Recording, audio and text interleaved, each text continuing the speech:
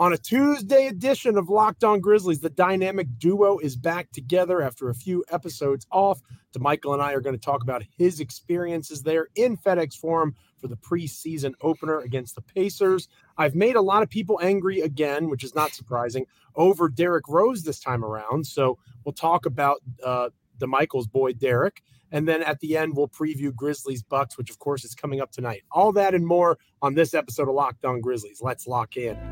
You are Locked On Grizzlies, your daily Memphis Grizzlies podcast. Part of the Locked On Podcast Network, your team every day.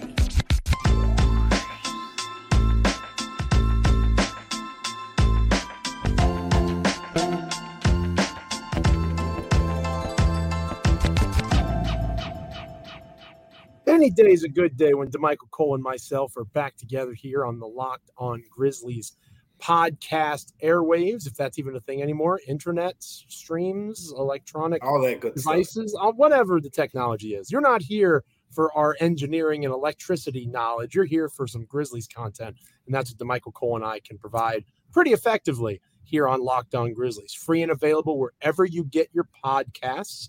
You can also check us out over on YouTube. Like, comment, rate, review, subscribe, all of those fun things. And today's episode of Locked On Grizzlies is brought to you by Jace Medical. Empower yourself when you purchase a Jace case, providing you with a personal supply of 5 antibiotics that treat 50-plus infections. Get yours today at jacemedical.com. That's J-A-S-E medical.com. I, Joe Mullinax of Bluff City Media, also a contributor from time to time over at SB Nation, joined by my co-host, as I mentioned, DeMichael Cole of Commercial Appeal there in Memphis, Tennessee. Make sure you're following him on X or Twitter, whatever it's called, at DeMichael C. Follow me on Twitter at Joe Mullinax. And again, we're going to talk about Derrick Rose. I had the show solo Sunday night into Monday, and I, got some folks heated at me, which is par for the course if we're being honest with one another. But DeMichael, I think, agrees with most of our commenters and repliers on social media. So that'll be a good conversation later in the show. Obviously, the Grizzlies play the Bucks tonight, and that is something that is, of course, worthy of discussion as Milwaukee heads into town, the connection with multiple coaches on the Grizzlies staff, all those fun things. But, DeMichael, I, of course, in the recap episode on Monday and from Sunday night as well, talked about the idea of Grizzlies Pacers, some things to take away. I was very impressed with Kenneth Lofton Jr., Jake LaRavia closing the game down the stretch. Valuable experience. I did talk about Rose, which we'll cover more here in a little bit. But just some overall takeaways of yours. Again, you as the beat writer for the Memphis Grizzlies there in Memphis. You were in FedEx Forum. You were there live. You were seeing the energy. I commented on how it felt like a regular season game in terms of the way that the fans were interacting. It seemed like a really fun environment considering it was October 8th and not, May 8th, the second round of the playoffs. It was a fun environment, Joe. It was actually it was an engaged environment, especially late in the fourth quarter. You mentioned when Kenneth Lofton Jr. just getting the ball, especially in overtime, he's getting isolation, scoring attempts, and the crowd's just into it. It was fun to watch. Granted, I was one of the people who said when it went to overtime that can they just please just, call it a tie so we can go to sleep or something. Preseason overtime should not exist. It's brutal. It's brutal. But outside of that, it was a wonderful first day. And I mean, it was a typical Grizzlies game, right? Just thrilling start to finish. But when you talk about takeaways, when I talked to the players after the game, Joe, one thing that unprovokingly kept being said is, well, we're implementing this new offense. Well, with this new offense or some variants of that through various players. Now, you've talked about it, Joe. I've talked about it. It's clear through Taylor Jenkins' words. But now we see players saying it. And then, too, we got to see at least a little dose of it. I think in that preseason opener, they've only practiced for a little bit more than a week, at this point. So we only got to see, a little bit of it so far. But they're actually going all in on this new offense thing. I believe my guy Sean Coleman said that the offense, the half-court offense, was already 3 points better in this game. Now, granted, it's the rotations and things like that will have to work out. I think Pacers were not at full strength. The Pacers were not at full strength. But I think it's a small positive, especially considering the Grizzlies were terrible from 3-point range. They did not shoot the 3-pointer well, and honestly, in a typical year, I'd say this might be a concern. But as long as Luke Kennard and Desmond Bane are taking the floor, I think those guys will have plenty of games where they both will make multiple 3-pointers, and neither one of them made multiple 3-pointers in this game. So I'm not putting too much stock into that just yet. Maybe eventually we will, but that's neither here nor there. The point is, even though the Grizzlies weren't shooting at a high level from 3-point range, they were still able to create efficient half-court offense. That has not been the case really in the past. We've seen the shooting go bad and the half-court offense go bad, simultaneously. So the players, I was talking to Zaire Williams, Desmond Bane, two guys actually who were put in ball handling situations. John Conchar, Zaire Williams, your guy John Conchar. Joe, you're making people mad again about your John Conchar chase. I thought he looked good, Joe. What was wrong with him? Agree with me on that than they do on the Derrick Rose stuff. Yeah, there's a lot more support for my John Conchar take. It is, granted, but I liked Point Conchar. It was. I did not. Now when I say Point Zaire than Point Conchar. See, and that's where I disagree at this point. But I think eventually. I think eventually. But right now, Zaire just looks like he's going through a little bit. We saw he had 3 turnovers, for example. John Conchar did not have a turnover. And his 3 turnovers, I think 2 of them were he got his pocket pick, just dribbling the ball past half court. So you need to see Zaire get a little bit more comfortable in those situations where John Conchar was just making the right passes. I think he had no turnovers. He only finished with maybe one assist, but I'm sure he had a couple help assists. John Conchar is malleable, like we've talked about before. Yeah. John Conchar is white rice that you put various seasoning and vegetables. Like you go to a restaurant, like a Chinese restaurant or a hibachi grill, and all the delicious things go on top of he's the base, right? Like I would like some more spice and flavor in my ceiling of basketball players. You want that Sunday meal. You don't want that Friday meal when you just go get something. You want that Sunday meal. I want a little bit more flavor. Yeah. I want more flavor. I want more opportunity for improvement. I get it. Conchar is what he is. And I get this is a team, and it sounds counterintuitive because I talk about now they're trying to contend. Now they're trying to contend. Right. If you trust Conchar more than Williams as a coach, then obviously it makes sense to play Conchar. But it's just so hard for me. He was the first sub. He was definitely the first sub. It's almost like we've reached great. Well, we have. It's not almost. We have reached Grayson Allen territory with this guy. I'm not sure that there's going to be much else that he's able to do. Real quick, DeMichael, before we move on to our next part of the show, your takeaway on Jaren Jackson Jr. I talked about him a lot on yesterday's show. He looked like he picked up right where he left off. I sarcastically tweeted that if only Steve Kerr could have known that Jaren Jackson Jr. is a 4 and not a 5. Obviously, Steven Adams didn't play a ton, but just the fact that Jaren was back in his environment, 7 stocks, 5 blocks, 2 steals. Offensively, he looked like a mismatch. You would want to see Desmond Bane make more threes, but know those are eventually going to fall. Yeah. Seeing Jaren do those things, that really kind of put a nice bow on the night for me, whether it was development from young players, whether it was the guys that you're counting on doing good things. It was almost like a prototypical first preseason game. It wasn't perfect, but you saw enough to be pretty optimistic about what the Grizzlies can be, even without John Moran. It was the variety of shots that Jaren was able to create. This half-court offense thing, you can see they're making some improvements. Particularly, we saw a couple times where Jaren was – you talk about the Giannis comparison. You usually say that. I don't say that, but I just want to say I saw the flash. Granted. Yeah, of course. I don't think anyone's, think you're calling him, the MVP and all that. But with all that being said, it's I feel like it's fair to kind of say you see the flashes when he's getting the ball at the top of the key and the Grizzlies are giving him a running head start to get to the basket. We saw it a couple times where he hit a guy with a crossover and got to his right hand. He did it again, got to his left hand. And then we saw the spot up 3-point shooting, right? And then we saw the post up where he got to his, his patented left hand, hook shot. So we saw him score in a variety of different ways. And in the past, even last season, when he improved last season, we saw him shooting at the three-point line, and we saw pretty much the post-ups trying to take advantage of the mismatches. We saw a little bit of that more. I think in this game, we saw a bigger variety of ways he can score, and now they'll have to carry that over, and that'll help the half-court offense even grow more.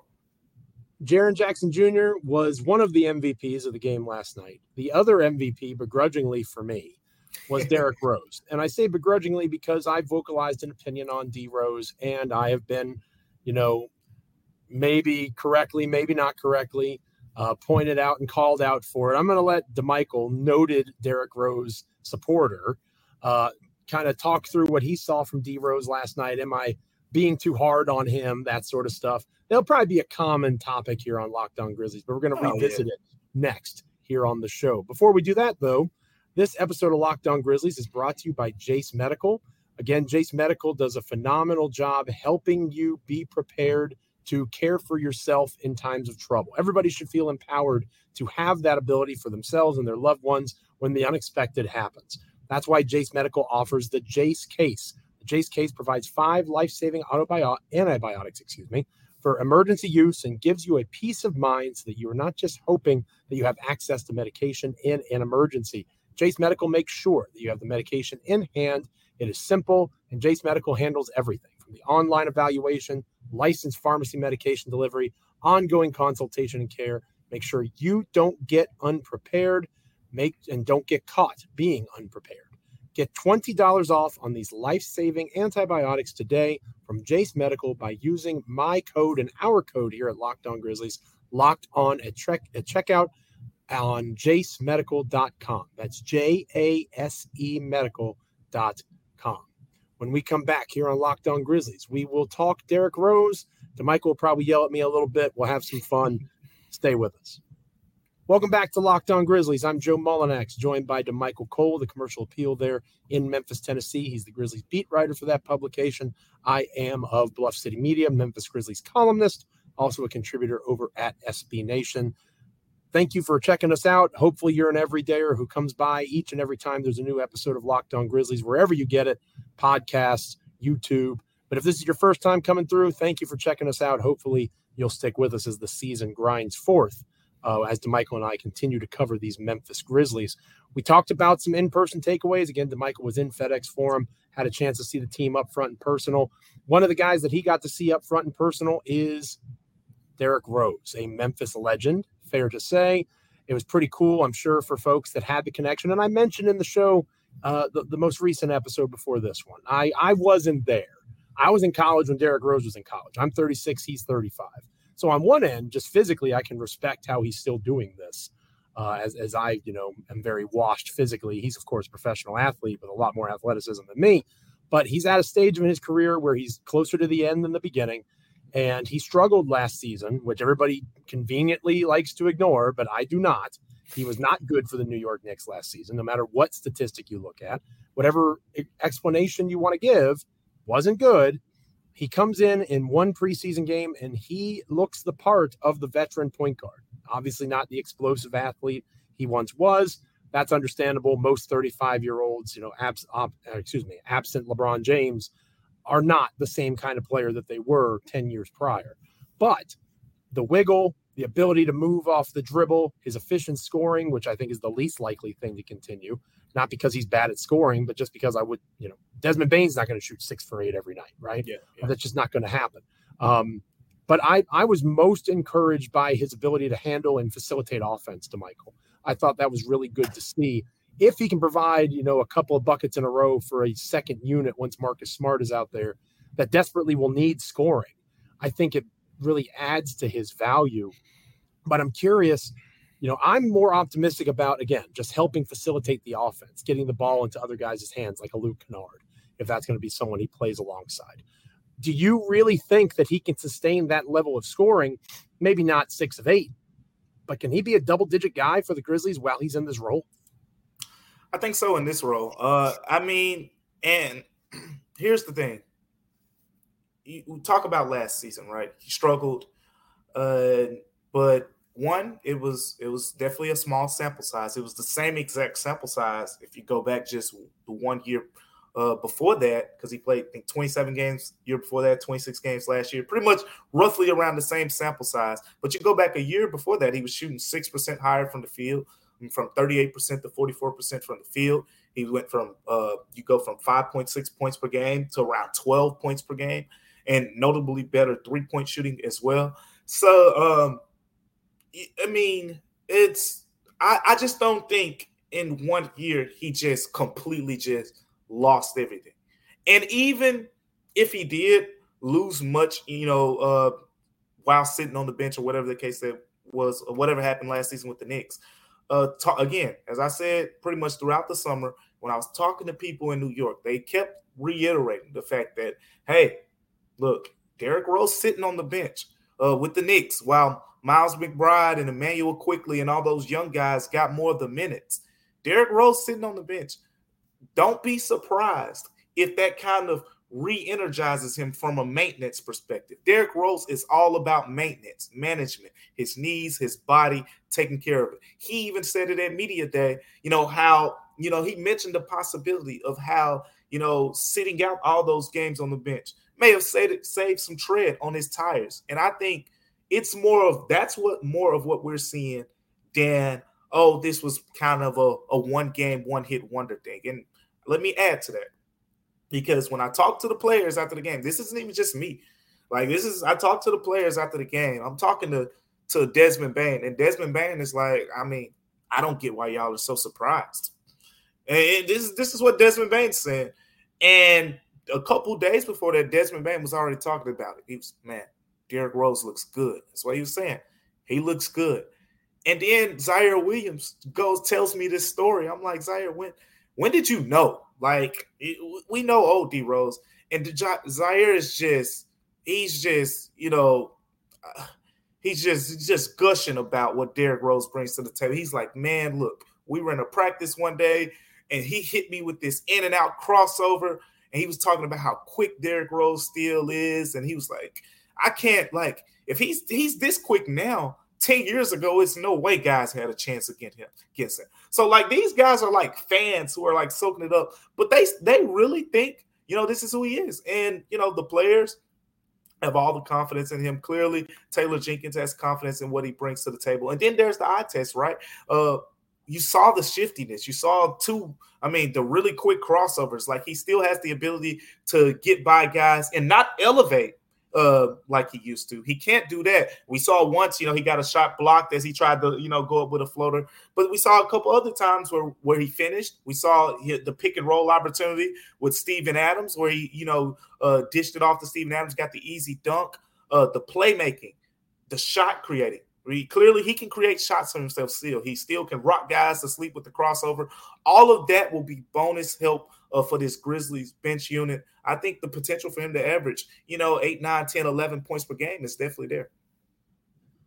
I'm intrigued by him most in terms of beyond the Ja Morant suspension. When Ja's back, Marcus Smart obviously is going to be a key cog.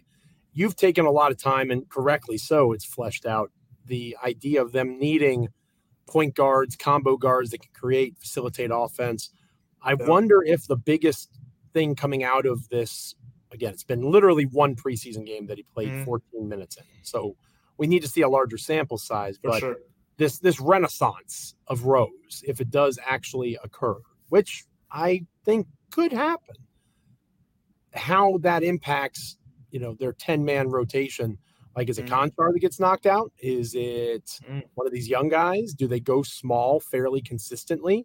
Because if you knock out Conchar for Rose or Zaire Williams for Rose, obviously you've got another point guard, basically.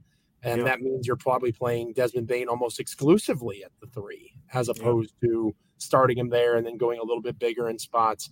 So I do think that Rose's success is going to create a good problem to have potentially if he is able to do this consistently. Do you keep him in the rotation even when you have Smart and Morant healthy and available? Yeah. I think that opportunity is definitely out there for sure. That the way that he's playing, if he continues to play at this level, you're going to have to keep him on the floor. And the Grizzlies have that luxury because Marcus Smart can play on and off the ball. It'll just say, hey, instead of him playing on the ball so much. Now they'll even decrease his usage there even a little bit less, and he could play off the ball alongside of Derrick Rose. And again, getting to playing off the ball, Marcus Smart, it takes me to a bigger point. With Derrick Rose, we know the similarities between him and Ja as players on the floor. And I can't understate how important that is for the Grizzlies to kind of get that look right now. He's not Ja at this point of his career. We know that.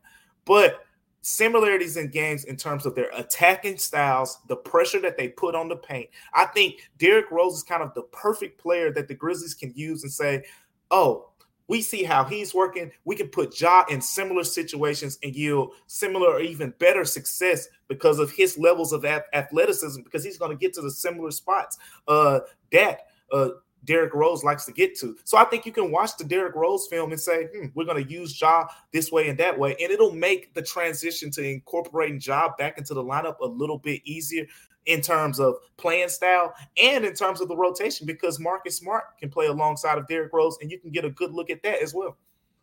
I love the Marcus Smart more exclusively a combo guard as opposed to a true point guard. We saw that in Boston last year. I personally believe that's one of the main reasons Smart had a step back kind of season, is he wasn't being used properly. I don't think he is that primary point guard at this stage.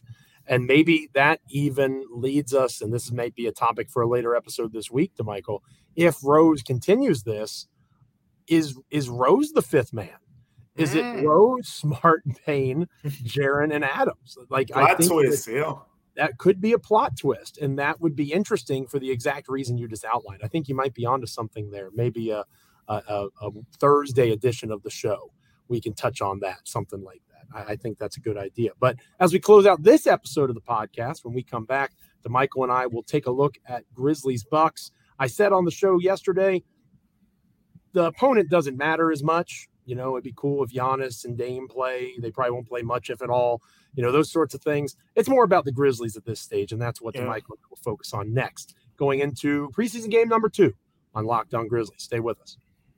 Welcome back to Locked On Grizzlies. I'm Joe Mullinax, joined by DeMichael Cole, DeMichael of the Commercial Appeal there in Memphis, Tennessee. He's the Grizzlies beat writer for that publication. I of Bluff City Media. I'm the Memphis Grizzlies columnist for that website. Make sure you're checking us out on X, following us on YouTube, subscribing, wherever you get your podcasts, all that jazz. DeMichael, Derrick Rose probably will get another small sample size of minutes, 12 to 14. Same thing with Steven Adams, which, by the way, was just awesome to see Steven Adams back out on the floor and getting good run. Didn't have a chance to talk about that as much, but that was significant because there was concern that he wouldn't be able to do that. Going into preseason game number 2, again, the opponent is not as relevant as the Grizzlies themselves. What are some things that you're looking for in terms of execution, continued expansion of that new offense? It's only 48 hours really removed from their previous game. How much can you glean? How much can you gain from game 1 to game 2? Do you stay with the same offensive sets and just hope for better execution? What's some stuff that you're looking for going into this second preseason game? Yeah, I want to see some execution. Like you said, more of the same with these lineups and things like that. Now, one difference that we could potentially see, haven't really talked to Taylor Jenkins about this yet, but there's a possibility that Luke Kennard, switches out and another guy gets implemented into the starting lineup. One thing that Taylor Jenkins has kind of said throughout preseason camp was that he wants to give several guys, a look. So we saw John Conchar was first off the bench. Does that mean John Conchar gets inserted into that role, or is it Zaire Williams, who was next up off the bench as well? Or one of those guys could potentially get the start. You bring Luke Kennard off the bench and play him into that role. I want to see if the Grizzlies will make that shift or if they go with Kennard again. If they go with Kennard again, I think the writing's probably on the wall for the way that the Grizzlies leaning in terms of starting lineup for the season opener. That's the main thing I want to see. And then the offensive execution, just continued offensive execution there. We know Taylor Jenkins and the way he emphasizes defense.